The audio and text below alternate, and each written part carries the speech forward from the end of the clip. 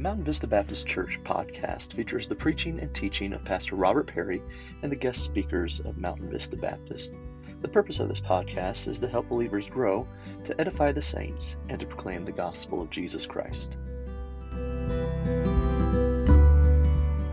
Alrighty, I want to invite you to take your Bibles tonight and return to Revelation chapter number 6, and we'll move right along with things as we jump in tonight. Of course, I do want to do some recap, though, so that we're all on the same page, and as we have every week since at least chapter 1 and verse number 19, review this outline that the Lord gave to John and how he was to write about these things as things progress and as he saw these visions and encountered all that he encountered. Of course, he said the Lord told him to write about the things he saw, and as we've studied, we know that those are the events found in chapter number 1 while he's there on the Isle of Patmos and his interaction with the Lord Jesus himself. Then he's told to write about the things that are, and we, of course, come to the conclusion that those cover the events in chapters 2 and 3, not only the 7 literal churches of Asia Minor of that time, but also the prophetic meanings of that, of the church age in which we are currently even still in. And then, of course, as we moved into chapter number 4, we noticed that he said to write about the things that are after these things or after this, and that's how exactly how chapter 4 opens up with verse number 1, and after these things, after this, we find that it's found there, and that's speaking about the events after the church age, what we would know as, of course, the tribulation. And this isn't working, Brother Robert, all of a sudden. And there we go. And so that candy-striped part at the end is the events of the tribulation as we look at it on a grand scale on this graphic of the timeline. It began with the age of the Gentiles began with, of course, Babylon, and then progressed through the Medo-Persian Empire, the Greeks, and then this last age, part of the age, began with the Roman Empire and has splintered off into what we know as the world today. Eventually, though, there will be 10 kings that will rule the entirety of the earth, and out of those 10 kings will come one that will gain much power and control all of the known world, and he'll take, of course, 3 of those kings. We've spoken about those things through our studies through the book of Daniel, but Daniel calls it his 70 weeks as he saw that vision. And 69 of those weeks, or 69 sets of 7 years, have already been accomplished, and we only have one more set of 7 years left, and that's going to be the time of the tribulation period. But as you see there's been a pause after 60 of those weeks. Those 69 weeks had been done, and how is that going to be taken? How is that going to be? How is that done? How is that even possible when we still have a pause? We're still going on, and we liken that, of course, to that of a timeout or a free throw shots in a basketball game, and we won't belabor that point here tonight. But here, as we look at the back end of things, the times that are, including the church age and the things after for Israel, that begins the tribulation as the covenant is made, but this is only after the church is resurrected or the church is raptured out. And all of the events after that we're seeing as Jesus is breaking the seals on the scroll is something's happening. And so thus far we've looked at a few of those things going on, but the first part of tribulation is chapters 6 through 9. That middle part is chapters 10 through 15, and then 16 through 19 is the latter part of tribulation, and there's just some information about what each part holds, and we will cover each of them as we move along, of course, as we've discussed already. But as we got into here to chapter number 6, we saw these seals starting to break off the scrolls, this book, as it said there in chapter number 5, that Jesus had taken from the hands of God the Father himself, who sat on the throne. And the problem was, who's going to open the book? Who's going to be able to open this scroll up and take care of the things that are found there? And they were distraught because it seemed as if no man could. And then all of a sudden one said, look, there's the Lamb of God, the Lion of the tribe of Judah, Jesus Christ, and he is worthy. That's how the end of chapter 5, how it ends, the praises for Jesus for being able to open the scroll. Then chapter 6 begins the events of him opening the scroll. And as we said, with every scroll that is broken open, then an event takes place here on this earth. So with the first scroll, we found that a white horse came on the scene, and it had a rider who came in conquering and to conquer, as we read there in those first few verses of chapter 6. And we said that rider is the Antichrist, and the cause and effect of the relationship of the Antichrist's rise to power is actual destruction and demise for those upon the world in the world. And so the first seal opens up, and the angel says, "Come and see." And so John's in the heavenly throne room, right?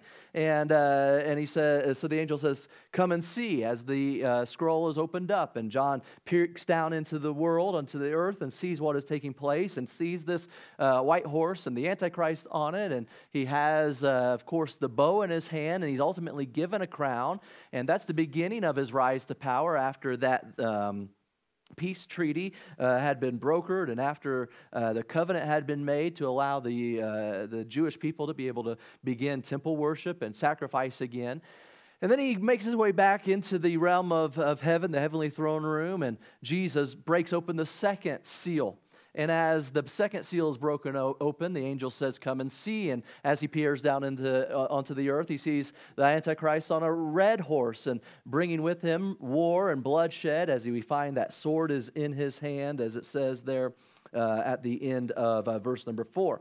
Then John's back in the heavenly throne room again, and the third seal is broken open, and the angel says again, "Come and see." And he looks down, he sees a black horse, and we find with that the Antichrist, his career, if you may, just escalating, climbing that ladder. And as he sees it, he has the pair of balances in his hands, and he sees how much the wheat and all of that is going to cost, and that drives up inflation and an economic collapse. And then there's that pale horse, that the last horse, that when that fourth seal is open, and all of the results of the war and the extreme inflation and the cost of everything is bringing famine and pestilence, and the wild beasts begin to wreak havoc and widespread death upon the earth, even as we have looked at those things in verses 7 and verse number 7, verse number 8.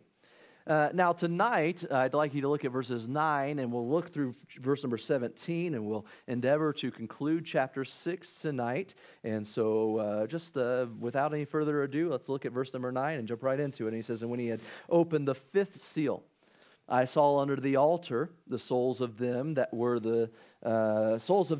slain for the word of God and for the testimony which they held. And they cried with a loud voice, saying, How long, O Lord, holy and true, dost thou not judge and avenge our blood on them that dwell on the earth?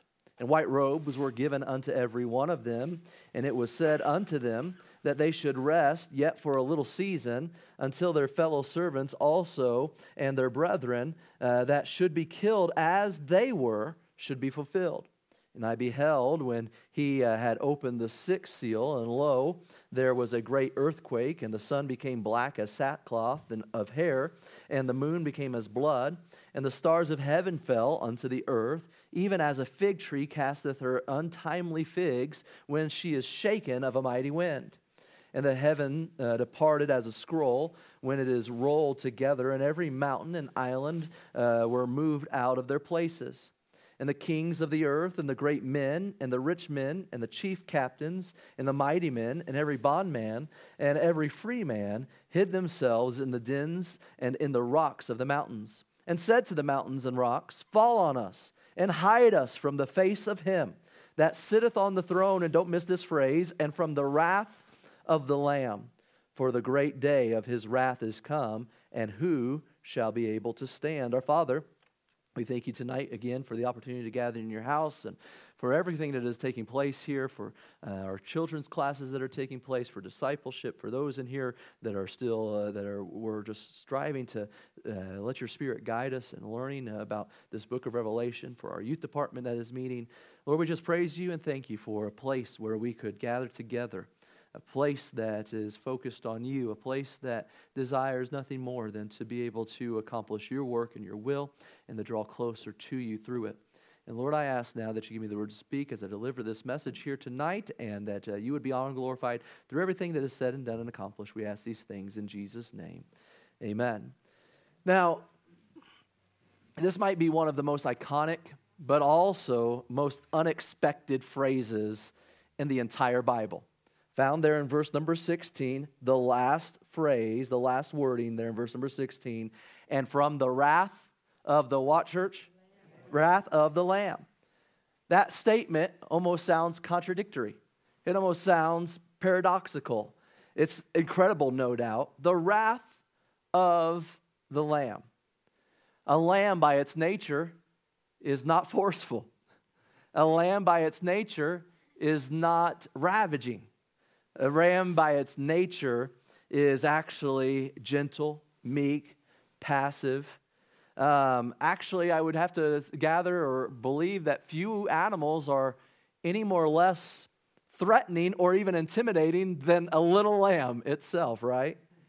And yet we have here in the scripture, it says something we must consider, we must contemplate, that the people on the earth, the people that are experiencing these judgments that are unfolding, are experiencing the wrath of the Lamb. Now in chapter number 5, as we already studied through it, we were introduced to this lamb, I should say. It was the lamb that was slaughtered, but now is standing. We found that in chapter 5 and verse number 6. There we also discovered that this lamb is considered to be a lion at the same time, who's the lion of the tribe of Judah, as chapter 5 and verse 5 tells us. So this lamb is lion-like, and this lion is lamb-like, as we've looked at chapter 5 already.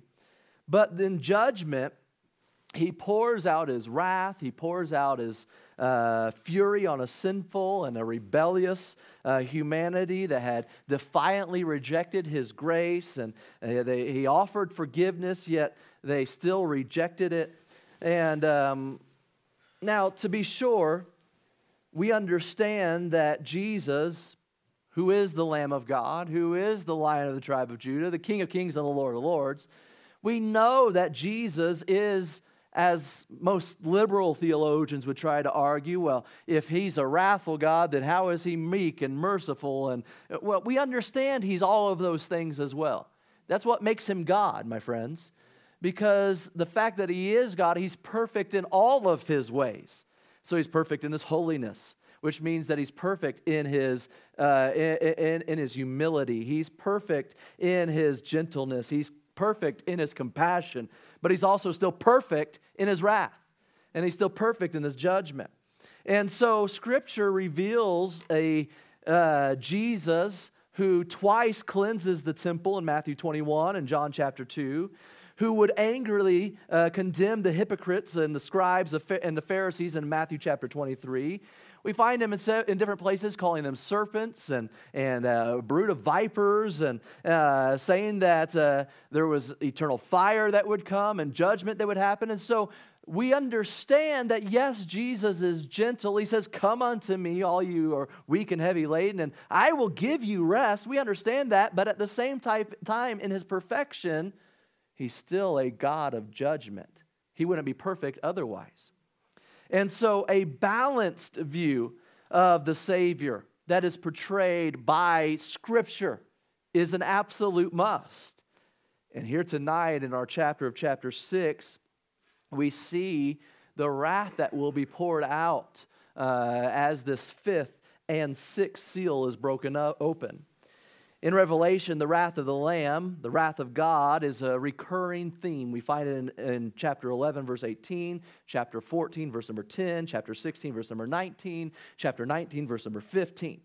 And as Warren Wiersbe would put it, he said, and he puts this theme into perspective, he said, if men and women will not yield to the love of God and be changed by the grace of God, then there is no way for them to escape the wrath of God.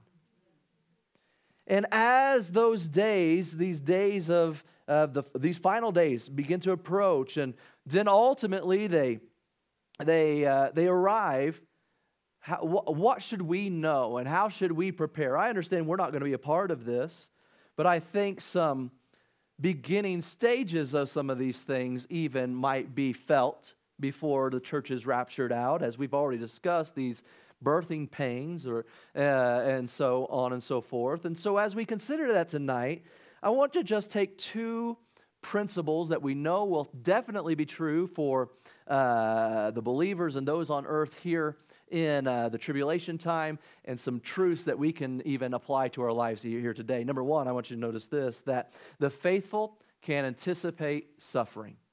That's an encouraging statement for the preacher tonight, right?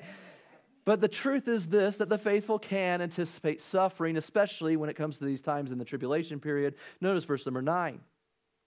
We had opened the fifth seal. It says, I saw under the altar the souls of them that were slain for the word of God and for the testimony which they held.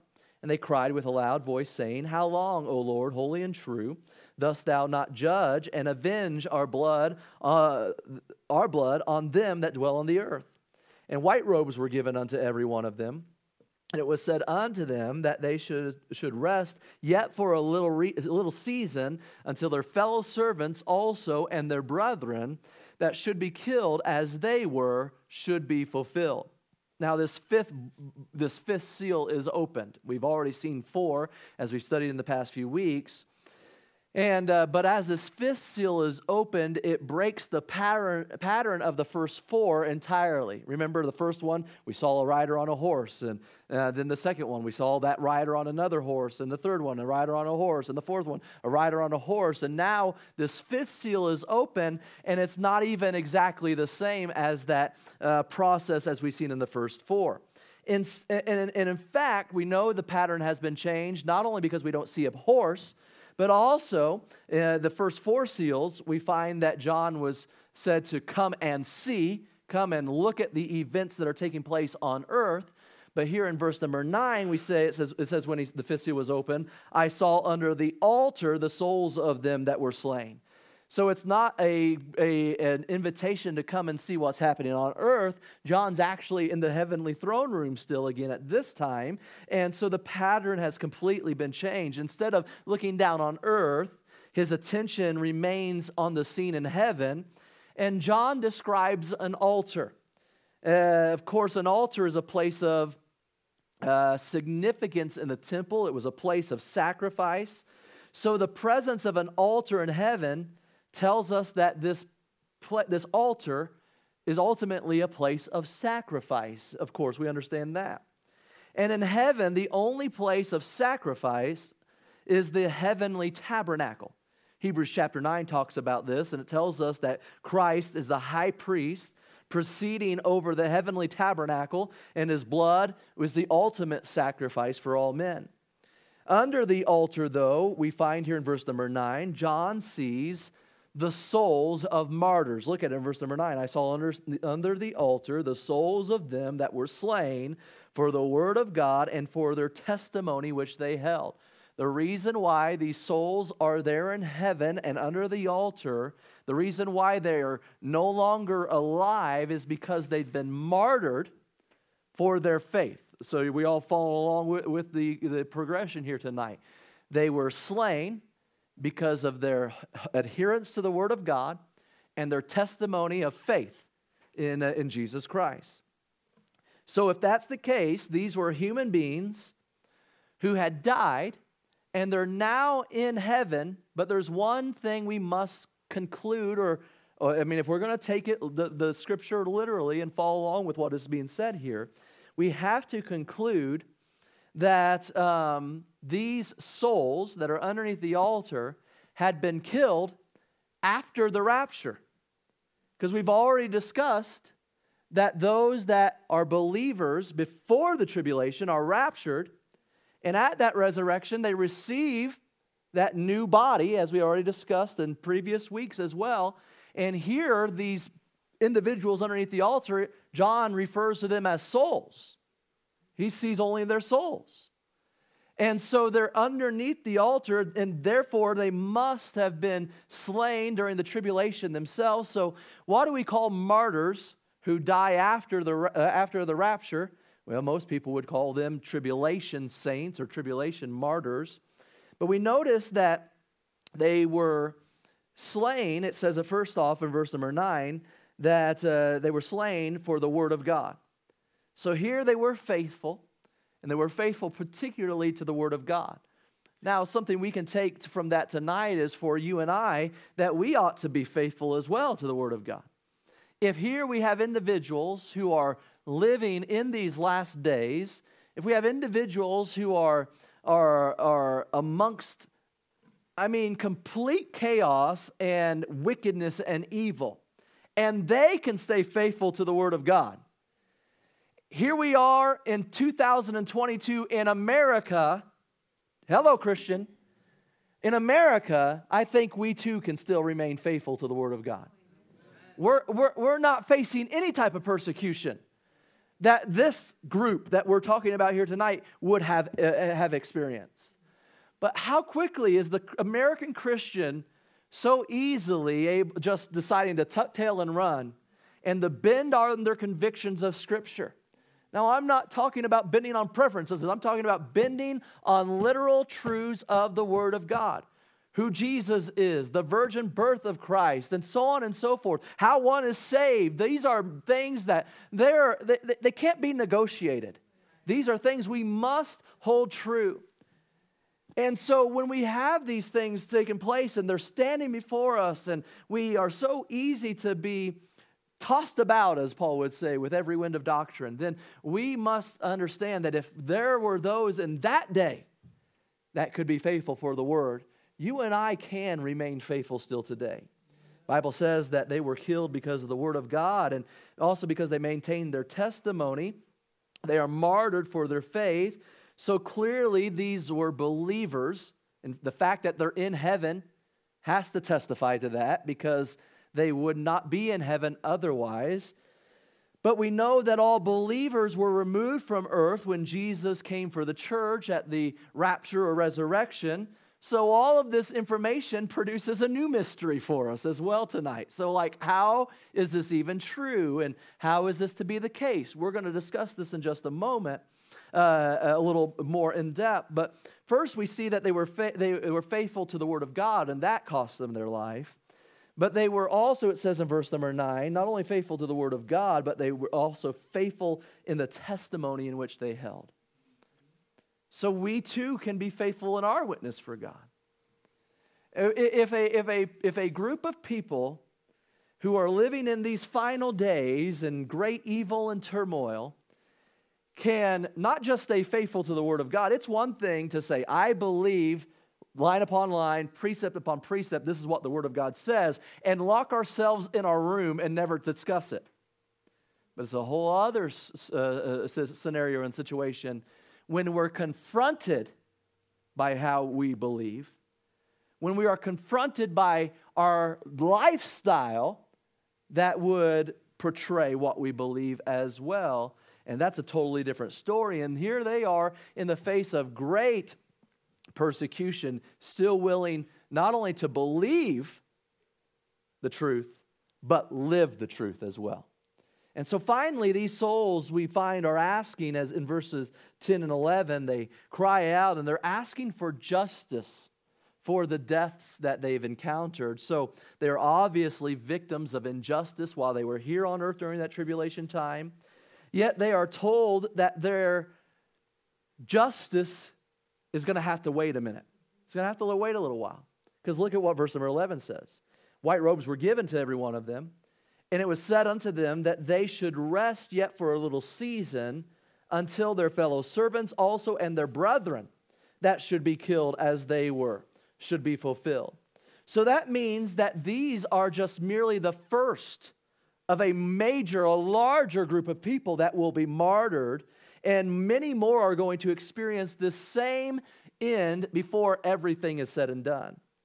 So taking these facts together, we can make several conclusions concerning these souls. First off, let me say this, that these souls were believers on earth. Otherwise, they wouldn't be in heaven following their death. We've already discussed that to an extent. That means that new faith then has arrived upon the earth in the days and weeks following the church's removal. New believers have come to be here on earth during the tribulation after the church has already been raptured out. That leaves us wondering, though, how faith can come back to earth, especially since there's no believers to evangelize, especially that the one that was restraining the Antichrist from even taking reign, that Holy Spirit, had left when the church left as well. So how is this all taking place? Secondly, though, we understand that these believers on earth during the tribulation will be targets for major persecution, even to death. So we could put it pretty simply that being a Christian in these last years is dangerous for life. We see things on different packaging, cigarettes and things like that, health warnings. It's like, I mean, we might as well just put it out there for any new believers that are in tribulation. It's a major health warning because they're going to be a target of persecution. And so we've already seen here in chapter 6 that there's some that have already been killed, and they're standing before God asking for justice on their death. But because they're told to rest and wait, we understand that there's going to be more that will be killed. This is just first a small number of a very large number that will be killed for the same reason. And we discussed what we would call them. We would call them tribulation saints. And so we will continue to reference that throughout the rest of this study. But as we understand, we find that it says here in verse number 11, it says the white robes were given unto them. And it said unto them that there should rest for a season until their fellow servants and also their brethren that should be killed as they were should be fulfilled. Why is that? How do we know that's even going to be true outside of this statement? Well, if we go back to Daniel 7, as we've already studied, Daniel 7 in verses 24 through 27, Daniel wrote this. He said, "And the 10 horns out of the 10 kingdoms are 10 kings that shall arise, and another shall arise after them, and he shall be diverse from the first.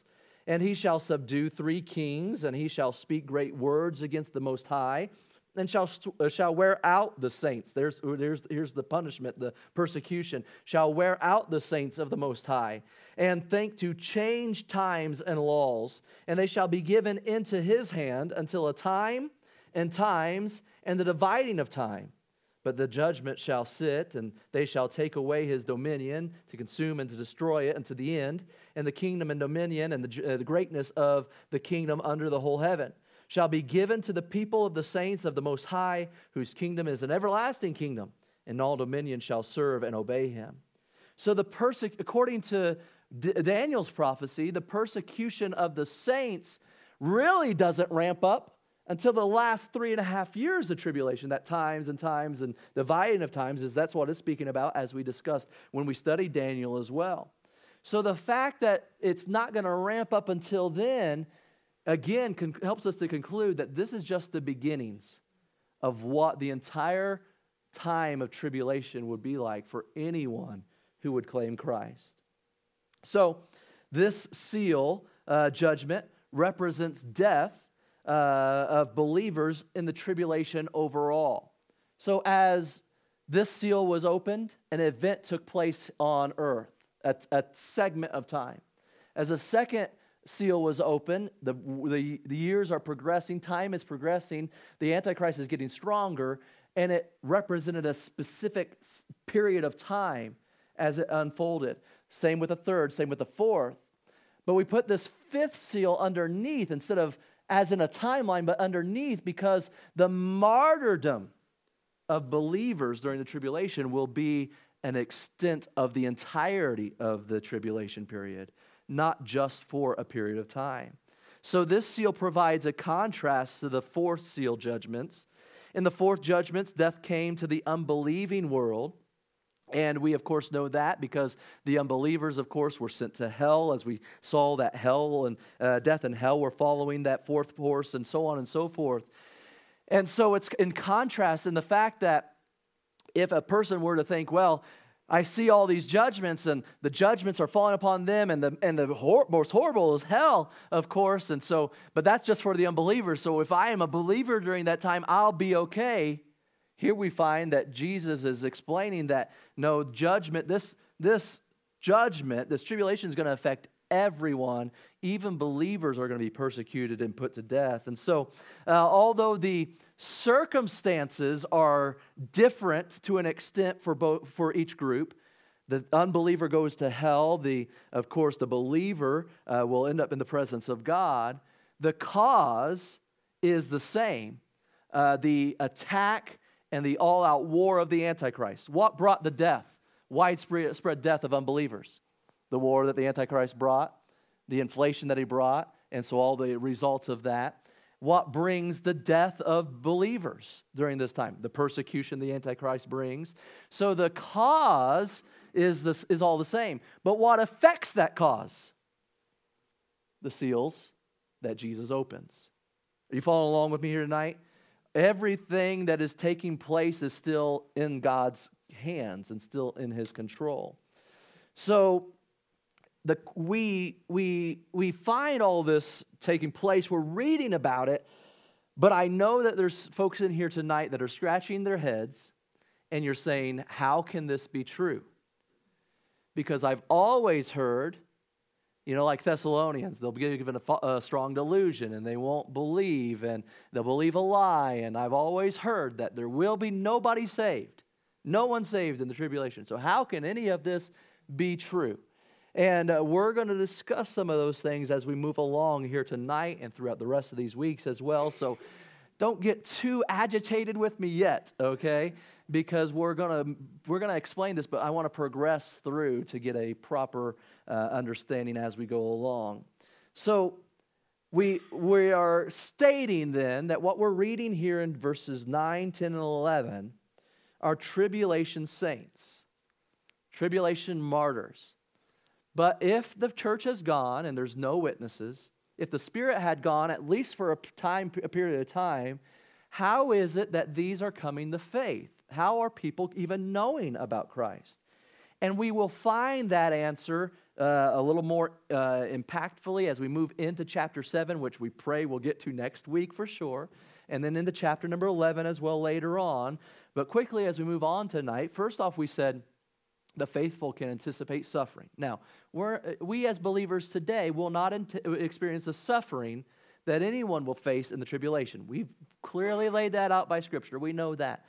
But can I say that I believe if we're going to stay faithful, especially on the heels of these last days, that there will be times that the believer will suffer. Not to that extent, but there will be times. So let's remain faithful in the face of all those things. Then secondly, before we close tonight, we also see the Father who all can see. Now today, I believe that all of creation, that there's no one, as Romans 1 tells us, that there's no one in this world, it doesn't matter if they've heard the name of Jesus or not, that there's no one in this world that is without excuse, because all creation testifies of the existence of God. So just as today, we know that all can see that there is a God, no doubt. But there's going to come a time here in this tribulation, as we're going to read through the rest of these verses, that it's going to be undeniable that God's hand is in all of this. See, we'll take time to read verses 12 through 17 right now. We'll pick them up as we go along again. We've already read them once. But for the first time, we see a sealed judgment resulting in what we could say is clearly supernatural changes on earth, okay? Let me go back to the slide here. We see the first seal brought the white horse and the man on it. It represents the Antichrist coming on to the scene. We've seen rulers come and go. So the fact that this man comes on the scene in power isn't necessarily going to be seen as supernatural. It's going to be amazing because of what he's able to do, but it's not going to be outright seen as supernatural. Of course, our country even is in war as we speak to an extent, right? And we've seen wars in our history and stuff. So that's not necessarily going to be considered supernatural in and of itself either. High inflation, let's just be honest, all right? We've experienced that. Has there been places in the world that have seen great famine and great sickness? And have we heard about people being attacked by wild animals? And of course, so far, these things in and of themselves aren't going to be clearly noted as supernaturally ignited or supernaturally started. Of course, Christians are being persecuted in our world today even. Believers are being put to death. just for their faith. And so even the fifth seal isn't necessarily going to be seen as something supernatural. But now for the first time, as these seals are broken open, we are going to see events unfolding that are undeniably supernatural in how they're coming to be accomplished.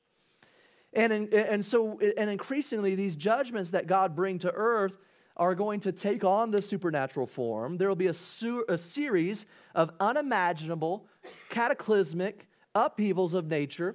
The physical earth and heavens will be shaken. Like the Old Testament prophets said, these events will be unlike anything that has ever come before them. But it's important to realize that in the very beginning stages of tribulation, the world will not recognize all of these things, as I mentioned, as supernatural. Only until God kind of just kicks open the door and makes himself mightily known. Notice verse number 12, that this judgment is initiated by God. Verse number 12, it says, "And I beheld when he had opened the sixth seal, and lo, there was a great earthquake, and the sun became black as sackcloth of hair, and the moon became as blood."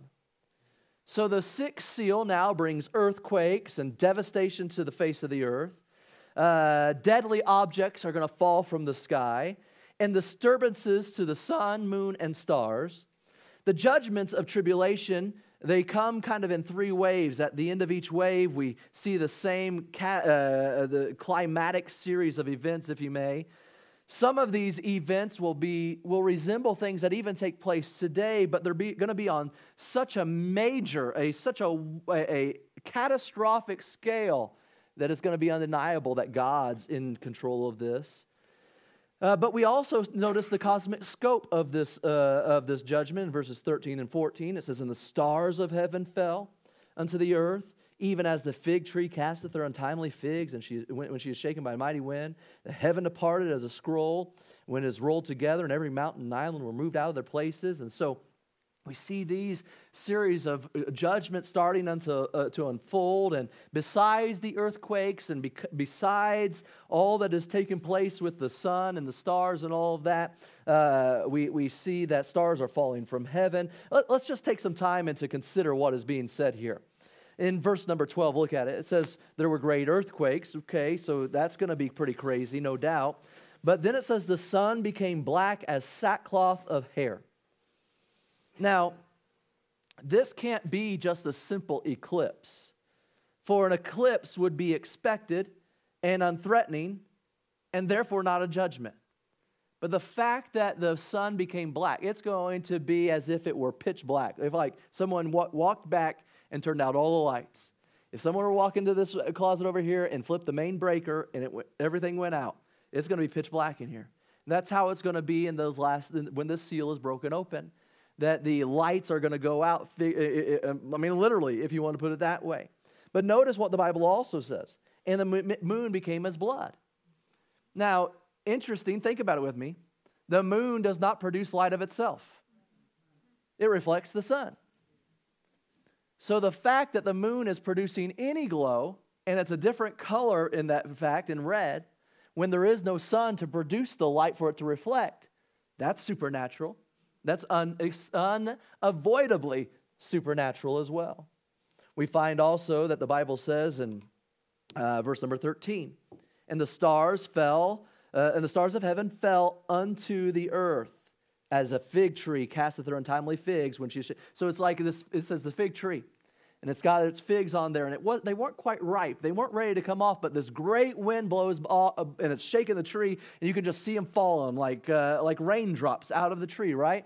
He says that's how the stars of heaven are going to fall. Now, here's what we know about stars, though, that makes me believe we can't take this as a super literal interpretation, because stars are suns in of themselves, right? Am I correct in stating that?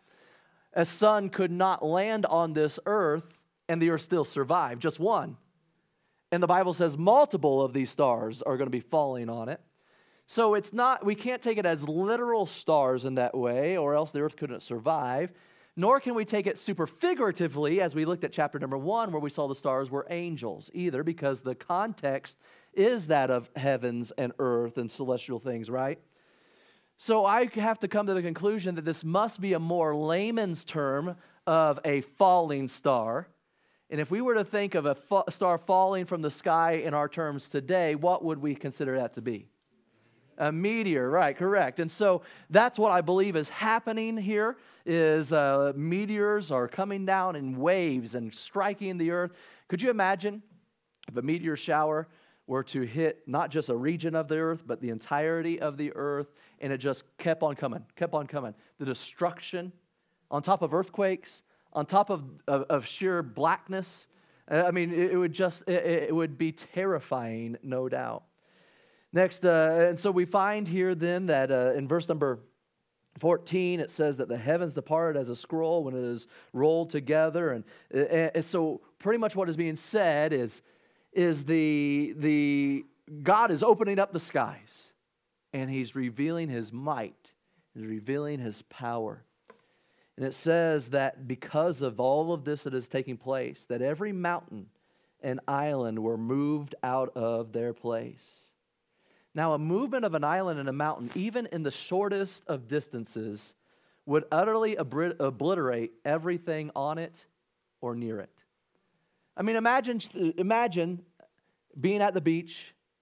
The child has built a tremendous sandcastle. And they go over and say, I don't like it right here. I just want to move it over 1 inch. Could you imagine them trying to push that sandcastle over just 1 inch? What's going to happen to the sandcastle? It's going to fall over. The same thing would happen if that were to take place, if mountains were to be moved and islands were to be moved as well. And so scientists actually have tried to understand what would happen if the sun suddenly stopped shining and the effects that we read here were to actually take place. They have concluded that the Earth's temperature, if the sun were to stop shining completely, the Earth's temperature would plunge in a matter of just days to 100 degrees below zero. A plunging temperature at the Earth's surface would then lead to hurricane-force winds around the planet. The atmosphere would then undergo unpredictable and violent changes as temperature variations swing wildly. As sudden cooling on the Earth's surface takes place, it would begin to draw the heat from the Earth's core to the surface, which no doubt would probably result in more earthquakes, the release of magma, and so on and so forth. Meanwhile, those who are still on this earth, they're trying to find some place to seek shelter. And notice what the Bible says in verse number 15. Everyone, from the richest to the poorest, the kings of the earth, the great men, the rich men, the chief captains, the mighty men, even the bondmen, the slaves, every free man hid themselves in the dens and in the rocks of the mountains. So here's what's taking place. All of this is unfolding, and the temperatures are plunging, and they have no place for warmth, and the drastic cold on the Earth's surface is bringing some of the heat from the core up, and so the only place that's warm is to go down into the mountains and down into the caves and down into the earth. Well, into the earth. If volcanic activity is taking place from these places, that puts you in a bad predicament. If the earth is quaking when you're going into the mountains, that puts you into a scary predicament as well. But all of this is taking place, and they're just trying to find some relief until the point where they say, this is too much for me to handle. We look at verse number 16, and said, to the mountains and to the rocks, fall on us, and hide us from the face of him that sitteth on the throne. In response to all of these events, humanity finally begins to understand what is happening. They finally begin to understand that everything that is unfolding is at the hands of an almighty God, the one who sits on the throne. And it says at the last part of that, it says in verse number 17, that great day of his wrath has come. Who's able to stand? Well, if you wanted to write in your Bible, you could put no one. That's the answer. But they're trying to find relief. They're trying to find a way of escape. But before we close tonight, I want you to notice that phrase that I mentioned at the very beginning of the message. And the last phrase in verse number 16, it says that they were trying to escape from the face of the one that sits on the throne. It doesn't take a rocket scientist to understand that the moon going black and earthquakes and meteorites and all that has taken place in the blood red moon, it does not take a rocket scientist to come to the conclusion to say, this is the hands of an angry God. But notice who they recognize this God to be. That this is the wrath of the Lamb. How is a bunch of unbelievers?